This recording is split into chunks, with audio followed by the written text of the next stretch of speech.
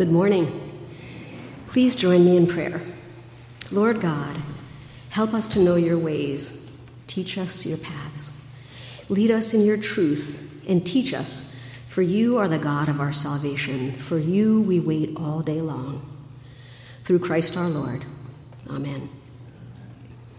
Our scripture reading this morning comes from John chapter 20, verses 24 through 29. Now Thomas, named Didymus, one of the 12, was not with the disciples when Jesus came.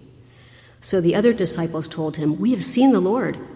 But he said to them, "Unless I see the nail marks in my hands and put my finger where the nails were and put my hand into his side, I will not believe it." A week later, his disciples were in the house again, and Thomas was with them. Though the doors were locked, Jesus came and stood among them and said, "Peace be with you." Then he said to Thomas, "Put your finger here. See my hands. Reach out your hand and put it into my side. Stop doubting and believe." Thomas said to him, "My Lord and my God." Then Jesus told him, "Because you have seen me, you have believed. Blessed are those who have not seen and yet have believed." This is the word of the Lord.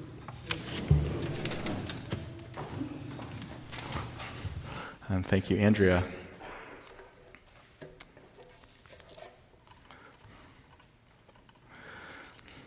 We celebrated Easter 2 weeks ago today. You remember? 2 weeks all the way back 2 weeks ago. We moved on yet? Anybody still in the Easter spirit? I would wager that most of us have probably actually moved on. It seems like part of human nature. We just move on quickly.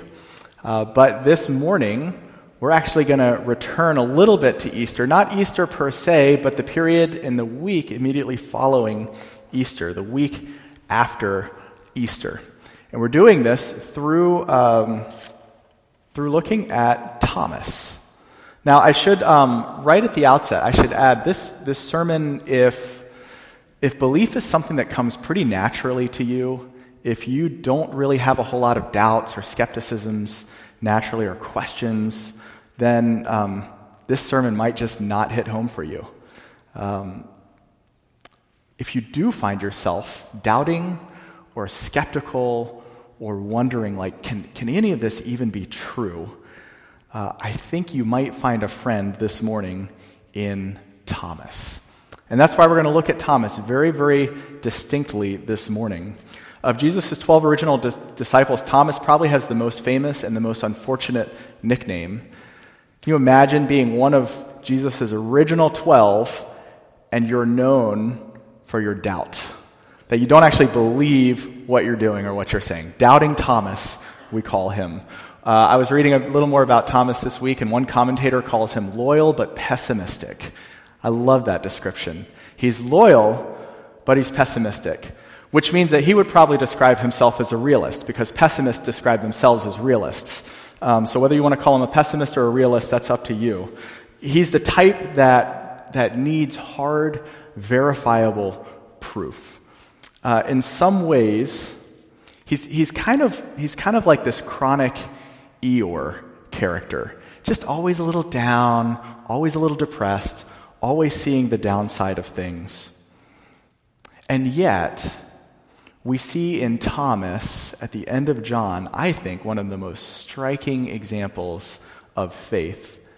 Not faith apart from doubt, but faith through his doubt. Now, I want to set the scene a little bit right as we get started. We learn through this story, this actually takes place at 2 times. The first little scene takes place Easter evening. So that morning, all the disciples have just found out that the tomb is empty. Same Easter day. And the second scene occurs 1 week later, the Sunday after that. That first Sunday, Easter evening, all of Jesus' disciples, minus Thomas, and of course minus Judas, are together, and Jesus appears to his disciples. And for some reason, we don't know why, but for some reason, Thomas isn't there. Later that evening, Jesus apparently leaves, and Thomas shows up. He shows up after Jesus leaves, so he hasn't seen Jesus. And the disciples, the other now 10, say, "You won't believe, we just saw Jesus." And Thomas basically responds, I'll believe it when I see it. I'll believe it when I see it, which is not a bad response in that moment, because everybody they knew just as well then as we know now that dead people don't come back to life.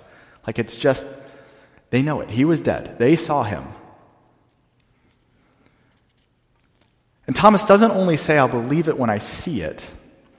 He actually takes it one step further and says, I'll believe it when I feel it.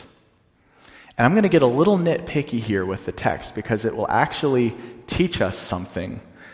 I want you to pay attention. If you have your Bible open or if you're following in the program, you can look at verse 25 here. Thomas makes a threefold demand, so to speak. He says, unless I see the nail marks in his hand, I want to see the nail marks in his hand, and put my finger where the nails were, and put my hand into his side, I will not believe it. He says he wants to do three specific things. I want to see the nail marks in his hand, I want to feel the nail marks in his hand, and I want to feel the wound in his side. Remember when Jesus was crucified, they speared him in his side. And that's like, let's just name it, that's weird. I don't know how to explain that, except I don't know, that's just what he said. Now remember, this is the evening of Easter Sunday. Jesus is not there at this point, he's left. And all of a sudden, the narrator, we believe it's John, jumps ahead a week in verse 26. He says, a week later, Jesus' disciples were in the house again, and Thomas was with them. And though the doors were locked, Jesus came and stood among him. I don't know how he did that. And he said, peace be with you. And then you get to verse 27. And then Jesus said to Thomas, Thomas, put your finger here. That's the second thing Thomas asked for. And Thomas, see my hands. That's the first thing he asked for. And Thomas, reach out your hand and put it into my side. That's the third thing. Now, if you'll remember, Jesus was not there when Thomas made those three specific demands, and yet he invites Thomas to experience him in the exact three ways that Thomas insists that he needed a week ago. This morning, we're spending some time unpacking and thinking about Thomas. Outside of this account, we know very little about him. The only time he gets any speaking lines in any of the four Gospels is in John. In all the others, he's just mentioned by name. And in John, he only gets 4 speaking lines, and 2 of them are here. There are only 2 other places. We don't know much about him. But let me point you to a couple of the other things we do know about him just to help us get a better picture of who exactly Thomas is. In John 11, Jesus tells the disciples that they're going to go back to Judea. This is the famous story when he raises Lazarus from the dead. He's heard his friend Lazarus is sick and he's going to go. And they have to go back to a region named Judea. Now, Jesus had almost just gotten killed in Judea.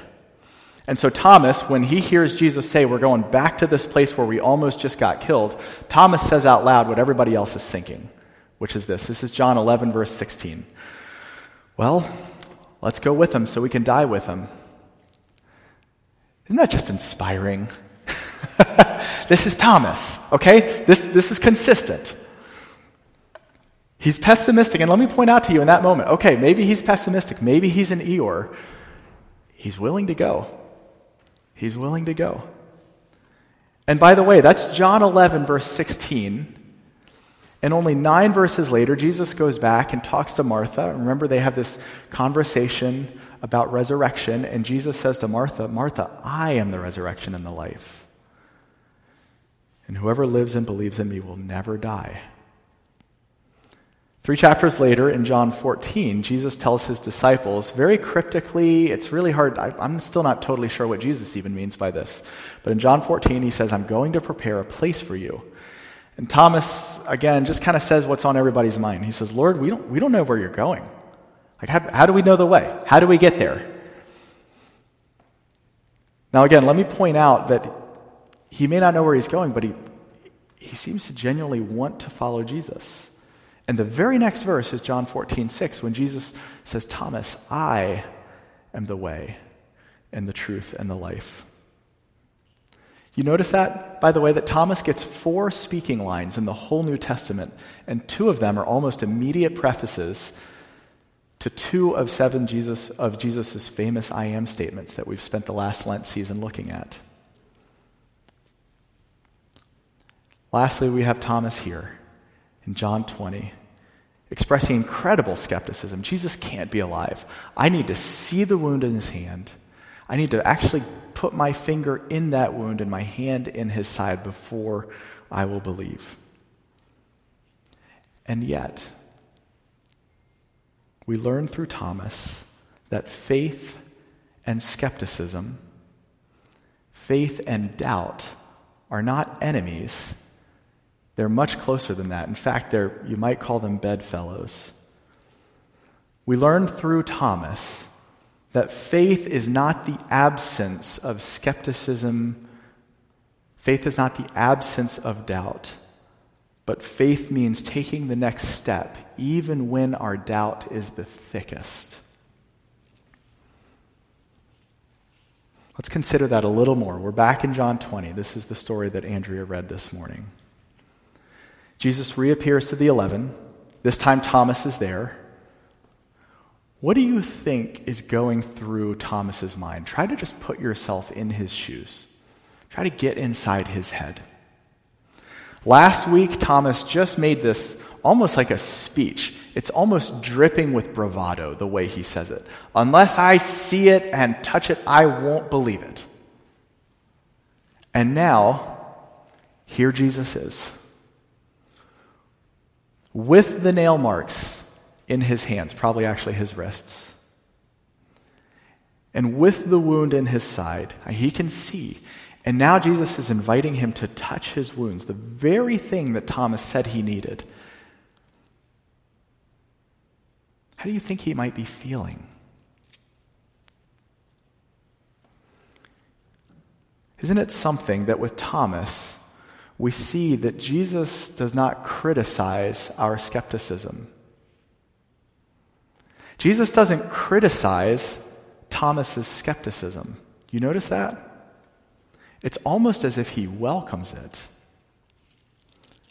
It's almost as if Jesus welcomes Thomas and invites Thomas to follow him even in his skepticism and in his doubt.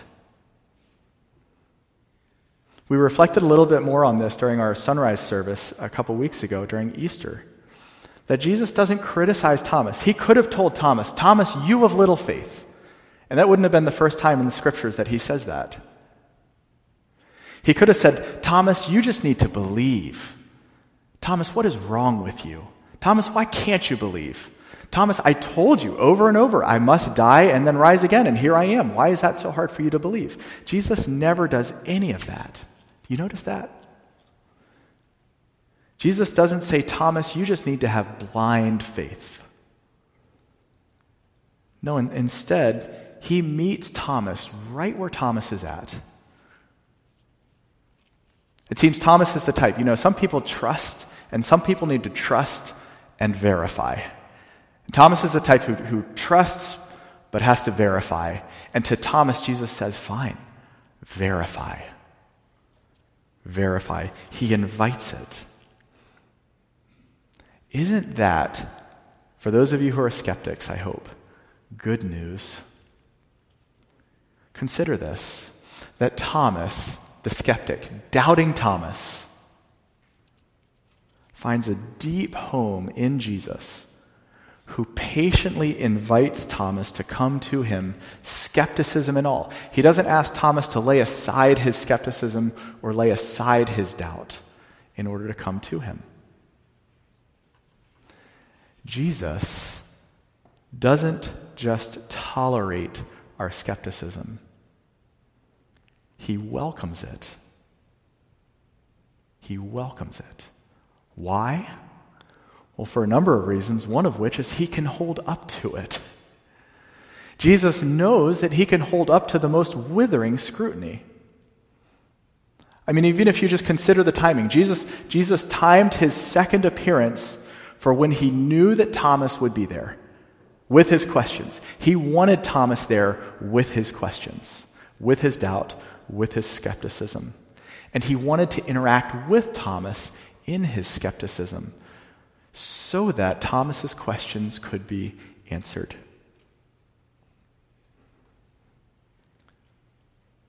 We mentioned this, I didn't, but Caleb Davis preached on this earlier in the Lent season.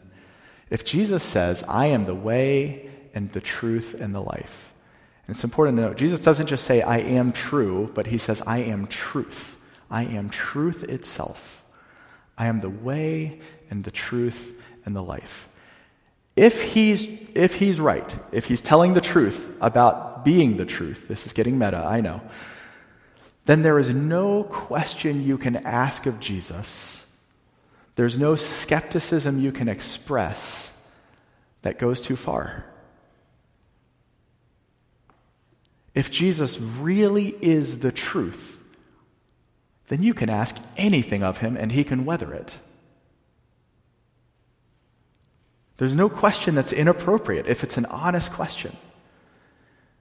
And Jesus does not worry about your doubt. Jesus is not up there concerned like, oh gosh, what if they don't believe in me? No, he's not worried that you might ask him that one question that he just doesn't have an answer for. If he did worry about those things, he wouldn't be truth. His shoulders are broad. He can take it. He can take our doubt. He wants to take our doubt. And consider this, if you are the type who's more skeptical, and again, I know I'm preaching more to people who are more skeptical this morning than those who aren't. And by the way, if you're not a skeptic, that's fine. But if you are, have you considered that Jesus made you that way?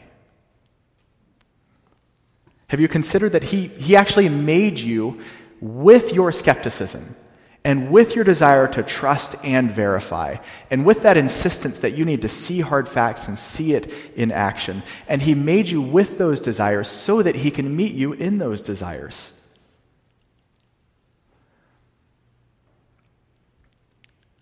If you have a bent towards skepticism and a bent towards doubt, do you realize that God actually made you that way? In Psalm 139, we learn that God knit us together in our mother's womb. Now that's metaphor, and yet the truth of it is deep. That all of your quirks and all of your personality traits and the way that you're wired, God made you that way, and he wants to meet you as he made you. He made you as you are, and he wants to meet you where you are, which means if you're a skeptic, he wants to meet you even in your skepticism and even in your doubt, as he did with Thomas. And as he did with Thomas, he will patiently sit with you even as you voice your most rigorous questions. You may not get the answer that you're expecting. I can almost promise, actually.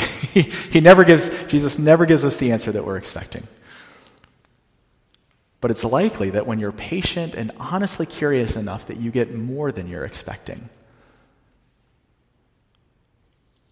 You get Jesus himself.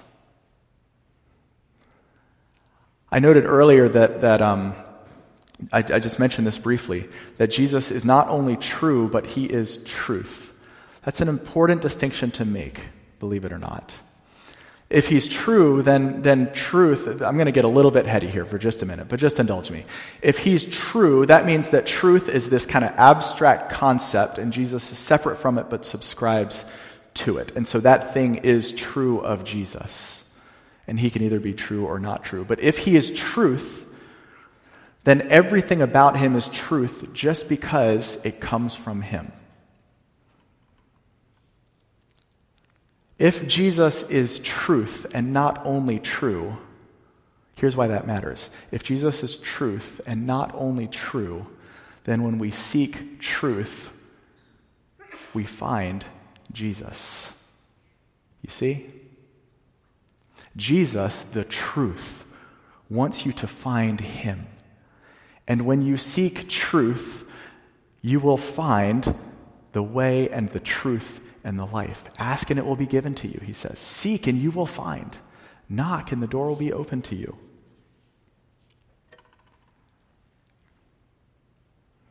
You don't have to be afraid of your doubt. You don't have to feel like your doubt makes you an outlier or that something's wrong with you, because Jesus isn't afraid of your doubt. He's not afraid of your uncertainty. He's not afraid of your unbelief. He's not afraid of all those lingering questions and all of those what ifs and how can this possibly be true? This doesn't even seem to add up. He simply invites you, just as he invited his disciples towards the beginning of John's gospel, and as he invites Thomas with his doubt, come and see. Come and see. Test me, in a sense. Come and see. To Thomas, not only come and see, but come and touch. You know, it's interesting. I'm not sure exactly what to make of this, but John never tells us whether John never tells us whether Thomas takes Jesus up on this offer. Jesus invites Thomas. You see, okay, we know he saw. We don't know if Thomas actually got his fingers bloody. I wonder if maybe he didn't need to. And maybe he did. I don't know. Maybe he did need to. Whether he did or didn't, whether he did need to or didn't need to, we do know that when Thomas heard Jesus, who had heard him, and when Thomas saw Jesus, who had seen him, he responded very simply, "My Lord and my God." That, whatever it was enough. When Jesus meets us, it is enough. Some of you, a lot of you are new to this church, and you are impoverished because you never got to meet Ramsey Michaels. And those of you who are chuckling knew Ramsey Michaels. Ramsey was a member of our church family. He died in January 2020. And he was, I'm not exaggerating, a world-renowned New Testament scholar, and his expertise was on the Gospel of John. So I was reading through Ramsey's commentary on John this week, just on this little section. By the way, his last commentary on John. It was his third or fourth, and this one was 1,000 pages. I mean, it's a doorstopper of a book. And Ramsey points out in his commentary on John that aside from the narrator, in the whole Gospel of John, aside from the narrator, Thomas, in this moment, is the very first person to call Jesus God. Doubting Thomas the skeptic, Thomas who says, "I'll believe it when I see it, and I'll believe it when I touch it, but I will not believe other than that," becomes the very first person in the whole Gospel of John, aside from the narrator, to call Jesus God. My Lord and my God.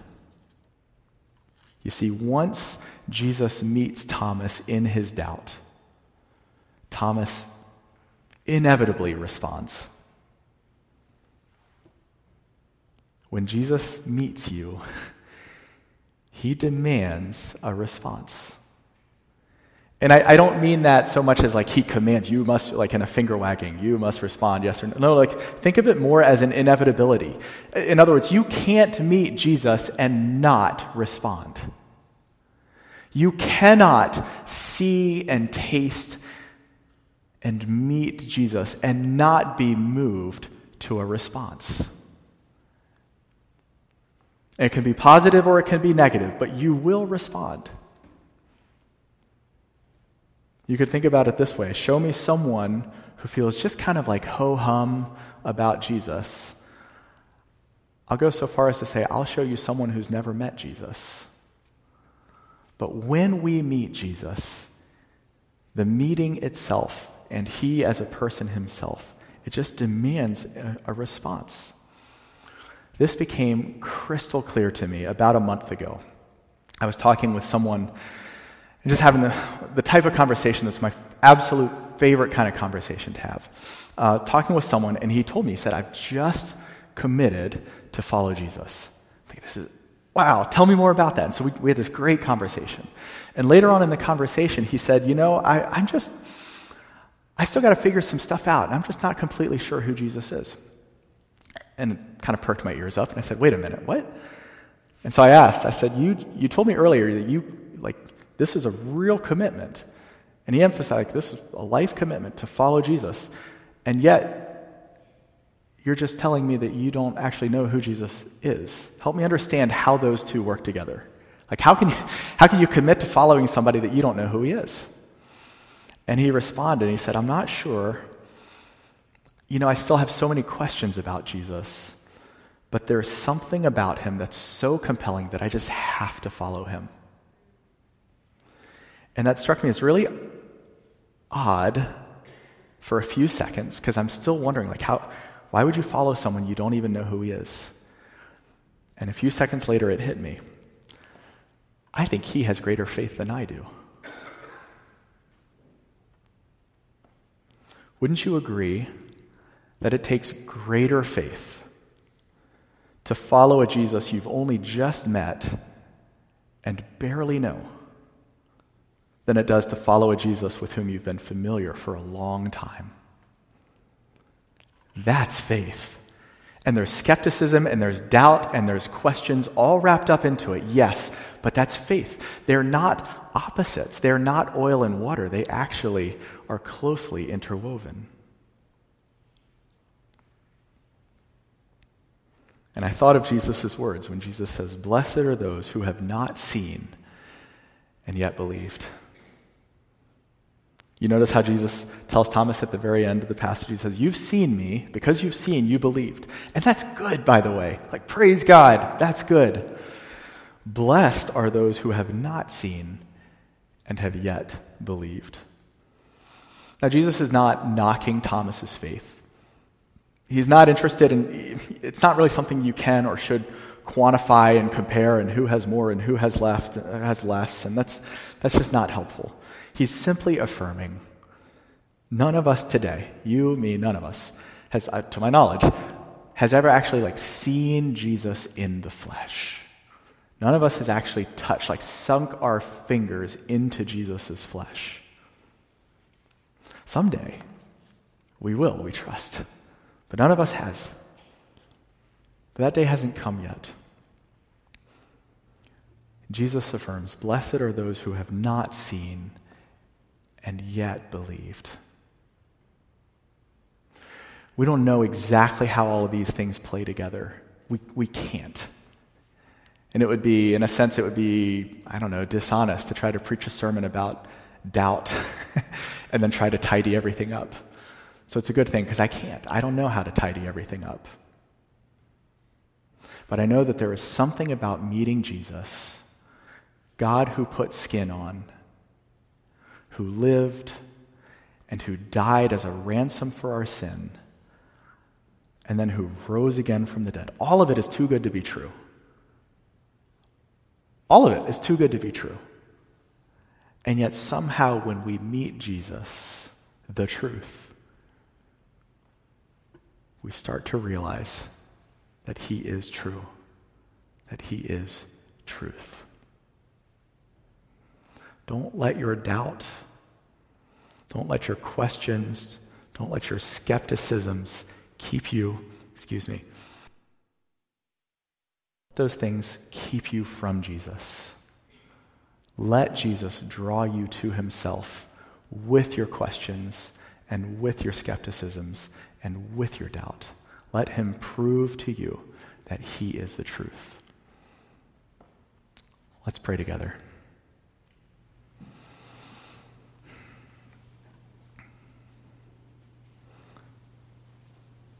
Lord, I'm even struck as I think and talk and preach that the whole story we believe is there are parts of it that seem too good to be true. And it brings up doubts and questions of my own. How can this even be?